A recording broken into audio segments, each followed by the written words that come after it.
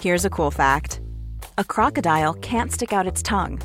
Another cool fact, you can get short-term health insurance for a month or just under a year in some states. United Healthcare short-term insurance plans are designed for people who are between jobs, coming off their parents' plan, or turning a side hustle into a full-time gig. Underwritten by Golden Rule Insurance Company, they offer flexible, budget-friendly coverage with access to a nationwide network of doctors and hospitals.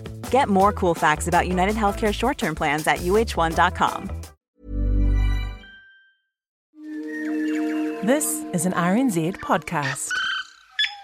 They say it takes a village to raise a child. I'm Catherine Ryan, and here we draw on my conversations with experts on 9 to Noon to help you navigate family life. Our next guest says all parents want the same thing for their children, but they want them to be successful and of good character. But often they don't elaborate on what they mean. Educator and author Lance King has worked with tens of thousands of students, both here and internationally. His book is The Importance of Failing Well. The aim of it's to provide practical information for parents whose children may be struggling to achieve at school or who may be lacking in self-confidence. Lance King says children thrive when they're well supported and have the confidence to respond well and to cope with challenges. I spoke recently to Lance, who's been working in this field for more than a couple of decades. The book that we're talking about is basically a distillation of all my education career. I've been working for 24 years with groups of students, both here and in about 33 other countries, helping them to improve their success in several areas. And the work that I've done has, I think, helped them to develop better resilience, the ability to cope with difficulties and overcome challenges, and to help them to improve their academic success. You've got a Master's in Education, I think, and a focus on psychology, which is interesting. Did you classroom teach before moving into this specialist work? Or I was teaching food technology in the polytechnic sector from about 85 to 90. And then I moved into teacher training within the Polytech sector at Waikato Polytechnic, working with the professional development team, teaching teachers. And then in 95, I set up my business, The Art of Learning, and I've been teaching the processes of thinking and learning since 95. And where in the world do you go, quite literally? Well, almost everywhere. I mean, I landed about 36 hours ago from England, and I leave on next Monday for a trip which is 6 weeks long, which covers 8 countries. What is the appetite for? What are people seeking? Well, a lot of the work that I've been doing in recent years has been in the IB group of schools, the International Baccalaureate Group, and they have a program that I designed called ATL, which is Approaches to Learning, which is a 21st century skills program. And it's mandatory in all IB schools now. There's about 5,000 IB schools in 156 countries or something. And because I designed the program, I am continually running these days workshops for teachers on helping them to utilise the framework that I created to create their own 21st century skills program. What are the elements that you prioritise in your approach?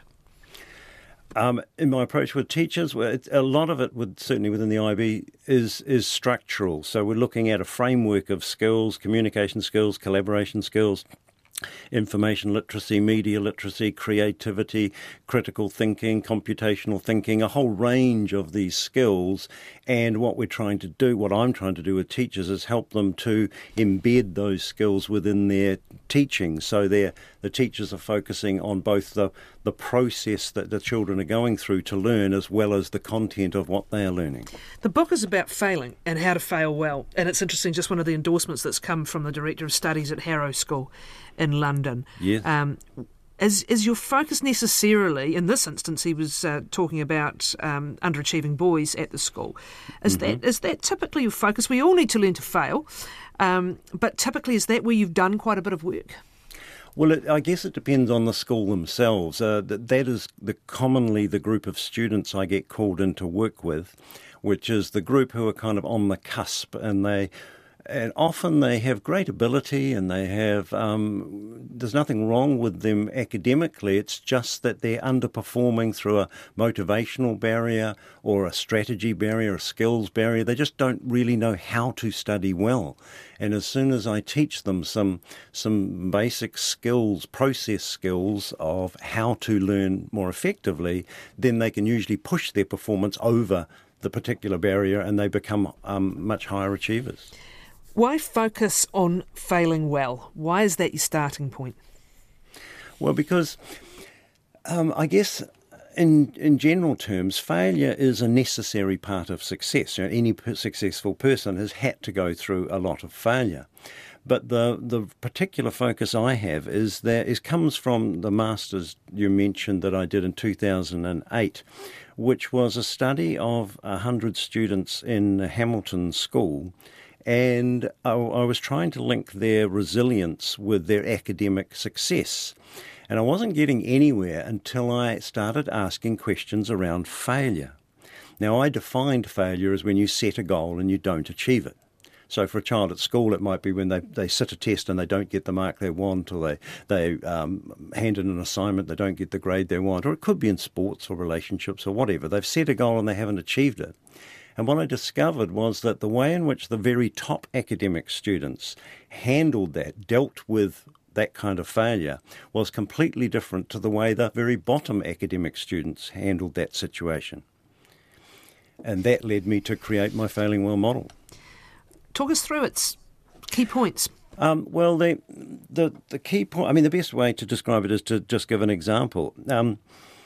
Imagine that you have your child is sitting a test at school and the test has, say, 10 questions in it, and before they sit the test they've got this thing in mind that they're thinking, I'm going to do really well, I'm going to get 9 or 10 out of 10 out of this, I know I can.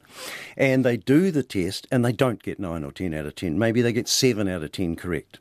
Now, someone in that situation who fails well will look at the 7 out of 10 they got correct and think, well, that's not too bad, at least I passed. And then they will look at the 3 questions they got wrong and they will go back and reprocess those questions and they'll rewrite the answers to those questions and they'll take that to the teacher and say, are these now correct? And if they get that approval, then they might even do some extra questions like the ones they got wrong, so that then they feel that they've learnt the maximum they can from that test situation. They can put it behind them and move on. And that's failing well, reprocessing the things you got wrong. Now, someone in the same situation who fails badly will, in getting the same result, will look at the 7 out of 10 they got right and think to themselves, well, that's good, I passed. And then they'll put it behind them. And they won't ever go back and reprocess the questions they got wrong. And that was a huge difference, 100% difference between the top academic achievers and the bottom ones in the work that I did. Are there reasons behind one approach or the other? I'm sure there are lots of reasons, and some of it is to do with self-confidence, some of it is to do with knowing how. Some of it is could be a self-esteem issue, but I usually focus on just building the skills, just giving children the opportunity to notice that reprocessing failure is actually a very useful strategy for achieving any goals that they have. This is something they can bring often from unintended parental feedback or teacher feedback sometimes, isn't it? This desire to please, and you start to see the result as being all about pleasing someone else rather than learning for learning's sake. Absolutely. Which means we all have to be careful of the way we give feedback and the way we react to, those bald results, whatever they're being, however they're being assessed. Yes, and I think it's very important in families to get very clear about what you mean by success. What gets the highest praise in the family? Is it grades, scores, marks, or is it determination and perseverance and what I call failing well? Is it learning from your mistakes? If we focus too much on the grade, scores, marks, this is what produces the children who are not interested in the process. They're not interested in going back and utilising the formative feedback from teachers. They just focus on the grade, scores, marks, and when they don't get the mark they want, they fail badly. They get traumatised. They are totally concerned with looking good. What are some of the symptoms of failing badly? What sort of behaviours might you see from a student? Well, when someone's failing well, they are admitting their mistakes, they're reprocessing and they're going back and having another go. When someone's failing badly, in the same situation, they're more likely to blame the school or the system. They'll say, it's a dumb school, it's a dumb system, how can I possibly succeed? They might well blame other people. They'll say, it's my teacher's fault, it's my parents' fault, it's my friend's fault, they put me off. They may well pretend that everything's going right. In my study, I had a group of students who were not doing well at all academically, and yet they were saying, everything's fine, just ignore it, it'll go away. Another thing I saw quite a bit was adding drama to failure, adding hysteria to it, making a small failure into an enormous failure so it's too big to deal with. And avoidance is another risk, isn't it? Avoiding the possibility of failure. Yes, and that's the last thing that I found certainly was that there were some students who would never ever do anything where they risk the possibility of failure. And if a teacher ever made them do an option or a subject or something that they thought there was a possibility of failure, as soon as possible they would drop it and go back to what they were already totally competent at. So in practice at school, you will see these behaviours. You may see little progress between different marks or scores or attempts to do something, if it's a physical activity, the same mistakes happening. What of the focus on grades and marks, actually? Can this be, if a child is not, or a student is not well prepared with the kind of resilience that you're talking about, is this actually a feature of our systems? We seem to assess and mark just about everything, and we've had lots of feedback now about kids learning how to navigate a qualification system, but not necessarily learning much along the way, or learning the content along the way. Given the reality of grades and marks, is there a way to talk to them about that? Is there a way to say, look, that is not the end game of what we've just been doing here? Well, absolutely. We are in education systems that value grades and marks and scores, and there's nothing wrong with that. It's not a bad idea. The best education systems in the world always have hurdles to jump over, and the hurdles are there for a reason, to get students to put in the effort necessary to achieve. And it's not a bad thing, but it's just the obsession with grades which is the problem. So what I try and do is I try and focus students on more intrinsic motivators, because the extrinsic ones are not the ones that you can use when you're in a high-pressure situation. Focus on a future career or a future university study, or the grades or the qualification isn't the sort of thing that gets you over the hurdle when you're feeling like you're not performing well, and when you've got a big pressure situation in front of you. Focusing on how you're going to feel when you do achieve that. Focusing on treating academic work as a challenge to push yourself over, to see what you're capable of.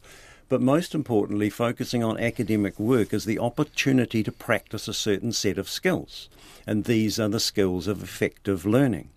And it's so, I've been doing this for so long. 250,000 students so far have been through my courses in the last 24 years. And it's amazing every single time that I run a course for students, the number of students who look at my idea, and they say, well, that's really interesting, because I've failed in the past and I've never understood why. Now you show me some skills, some just simple things: effective note-making, concentration, focus, motivation, study skills, all these kind of things, and they suddenly have a rationale for why they might have failed in the past, and a set of strategies they can apply in the future. That's the practical strategies. What's the deeper stuff you've come across? Because one of the legs to the stool is resilience. And what are you seeing with resilience? Is that a barrier sometimes to being able to adopt and apply some of the steps you're talking about? Because mentally or emotionally, something's getting in the way. Yes, for sure. Strategies of resilience don't necessarily correlate with academic high performance. This is one of the things I discovered. But it is very advantageous for students to learn how to cope with difficulty and how to get themselves over challenges. So I guess I mean, from a parent's point of view, what we've got to make sure we're doing with our children is we are, for example, teaching them caution, not fear, not passing over our fears to our children. We're helping them to do the things that they're afraid of, helping them to support them to feel that they can do things that maybe they thought they can't. All the work of people like Martin Seligman on practical optimism, looking at your explanatory style, the way you talk to yourself inside your head, the way you set yourself up in situations, becoming a good judge of your own actions. Those are vital parts of the resilience model. And I mean, I had a really good example in my own family just a little while ago. My daughter found this old photograph of when she was about 2 years old. And there she is, she's standing on a wall, and she's got her hands out, and my wife is standing in front of her, and my daughter's just about to jump into my wife's arms off this wall. And at the bottom she's written, "My mum, teaching me how to be brave." And, you know, that's this kind of thing, teaching our kids to be brave, teaching our kids to that obstacles are things that you can overcome. If you maintain an optimistic outlook and you take control of the things you can control, these are all parts of an overall resilience model. What is your comment on learned helplessness as it is described? How does it manifest, and do you see a lot of it in your work? Oh, absolutely. I mean, if you look at the opposite of resilience, the opposite of resilience has got to be a combination of depression and despair. And those things often go with a feeling of helplessness and a feeling of hopelessness. And so if we're trying to develop a resilient model, we've got to deal with that. Well, the hopelessness thing, that is, we can utilise all the Martin Seligman stuff on learned optimism to help us move ourselves more into an optimistic frame mindset, a way of looking accurately at what is going on and keeping ourselves positively focused on the future. But learned optimism doesn't work in all situations, because the perpetual optimist has three areas where they don't necessarily work well. One is in estimating risk. Optimists often underestimate the risk of things. The other is in estimating their own ability level, because optimists often overestimate their ability level. And the third one is in taking responsibility for their own mistakes. So if we take the Martin Seligman learned helplessness model, which he flipped around to learned optimism, that's good for helping children to overcome hopelessness. The helplessness thing seems to be more associated with control. And this is a locus of control work, Julian Rotter from the 60s, that what we want to help children do is to create more of an internal locus of control. Now, what happens at school is that you think about your average kid at school, what do they actually have control over? You know, they can't control who teaches them, where they teach them, when they teach them, what they teach them, who sets the tests, who marks the tests. There is very, very few things that are actually in a child's control. And some of them can get to the point where they're feeling totally helpless and they just become passive.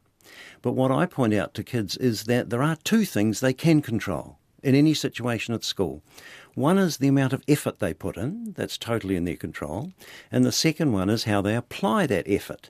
In other words, what strategies they use for time management, for self-motivation, for simple things like note-making, for developing understanding, for retaining understanding, for studying for exams, for all the what we call the 21st century skills. Those are the things that children actually have control over.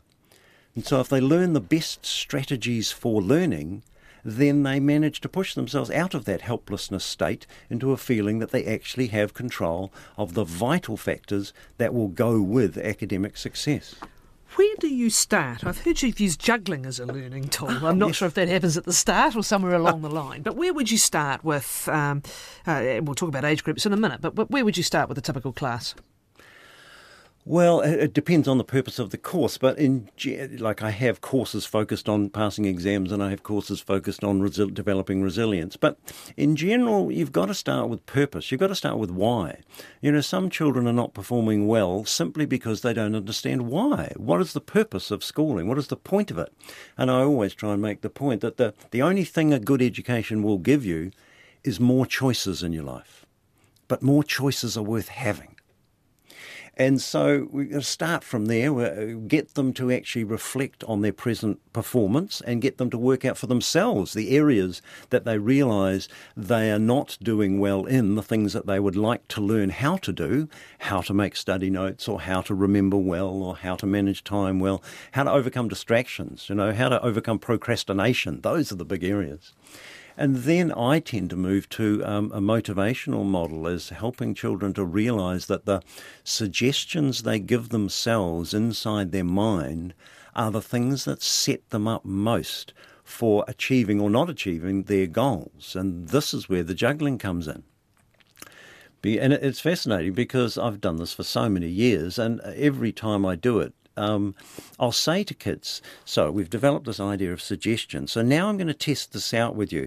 So in order to test it out, I have to give you something to learn, which might be a bit of a challenge. So what are we going to do? And it is in the next 10 minutes, I'm going to teach you how to juggle. And I open up this bag and it's got 1,000 juggling balls in it, and they realise I'm actually serious, and their jaws drop, and more than half of them instantly say to themselves, well, I can't juggle. And I say to them, did you notice what you just said?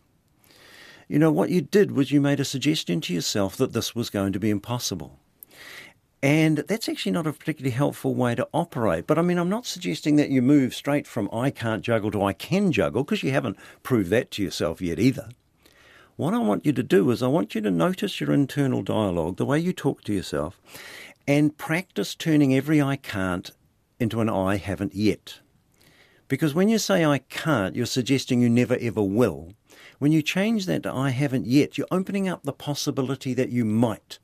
And all your mind needs is the possibility of success to create more success.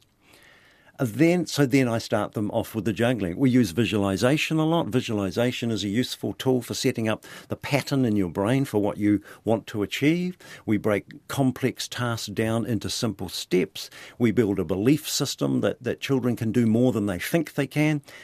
And suddenly they learn to juggle. And in 15 minutes, I can get most kids at school from the position of believing that juggling is impossible to actually realising that it's perfectly possible, and if they haven't quite got it yet, a little bit more time and a little bit more practice, that they will have it. And that's a magical moment. They've suddenly realised that by changing their internal model, what's going on inside their head, they've created success for themselves. How can parents help that become a habit from quite an early age? Well, I guess it's listening. You can't listen to what's going on inside a child's head, but you can listen. Usually they're very vocal. And the simplest thing is listen for those can'ts. And every time you hear a can't, just say to the child, well, is that seriously can't, or is it just that you haven't done it yet? And kids are really pragmatic.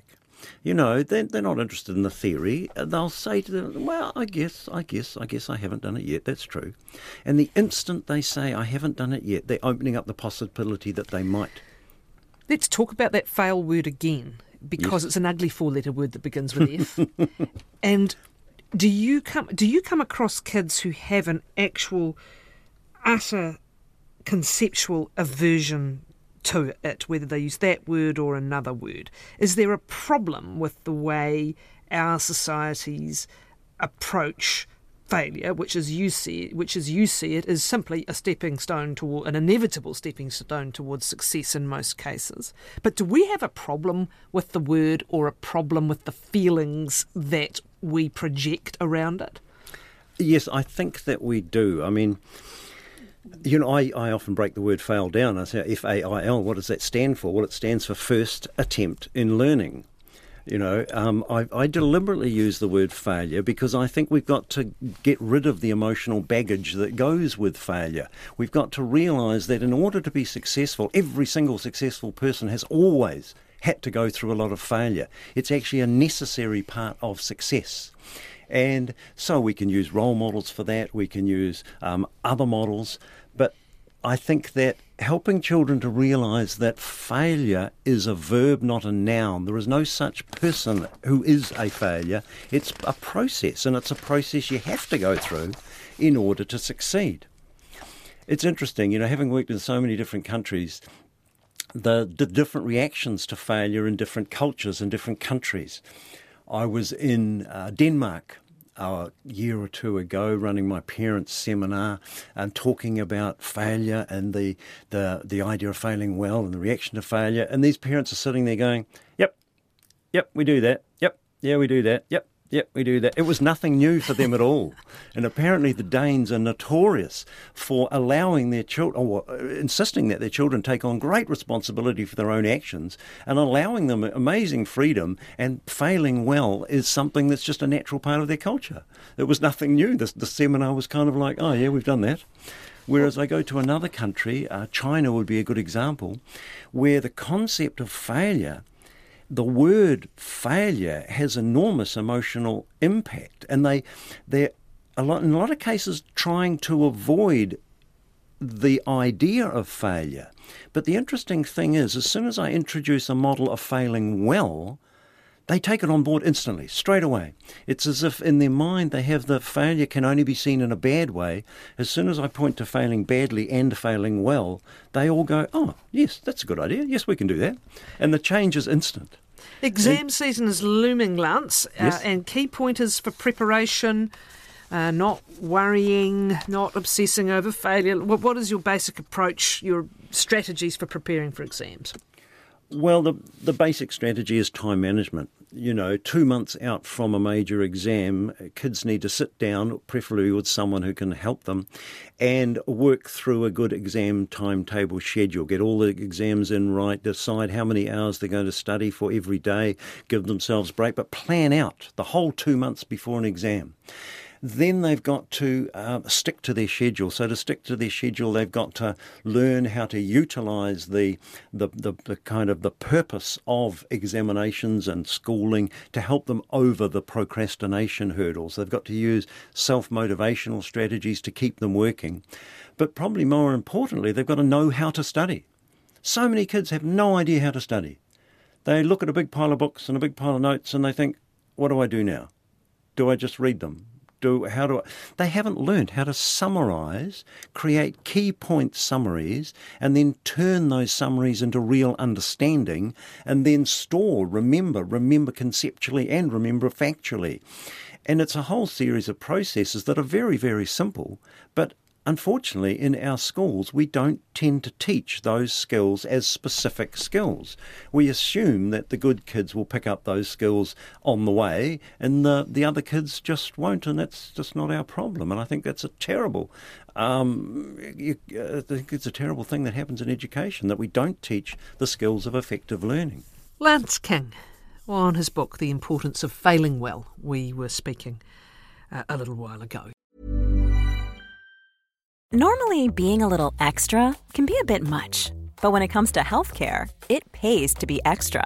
And United Healthcare makes it easy with Health Protector Guard fixed indemnity insurance plans. Underwritten by Golden Rule Insurance Company, they supplement your primary plan, helping you manage out-of-pocket costs without the usual requirements and restrictions like deductibles and enrollment periods. So when it comes to covering your medical bills, you can feel good about being a little extra. Visit UH1.com to find the Health Protector Guard plan for you.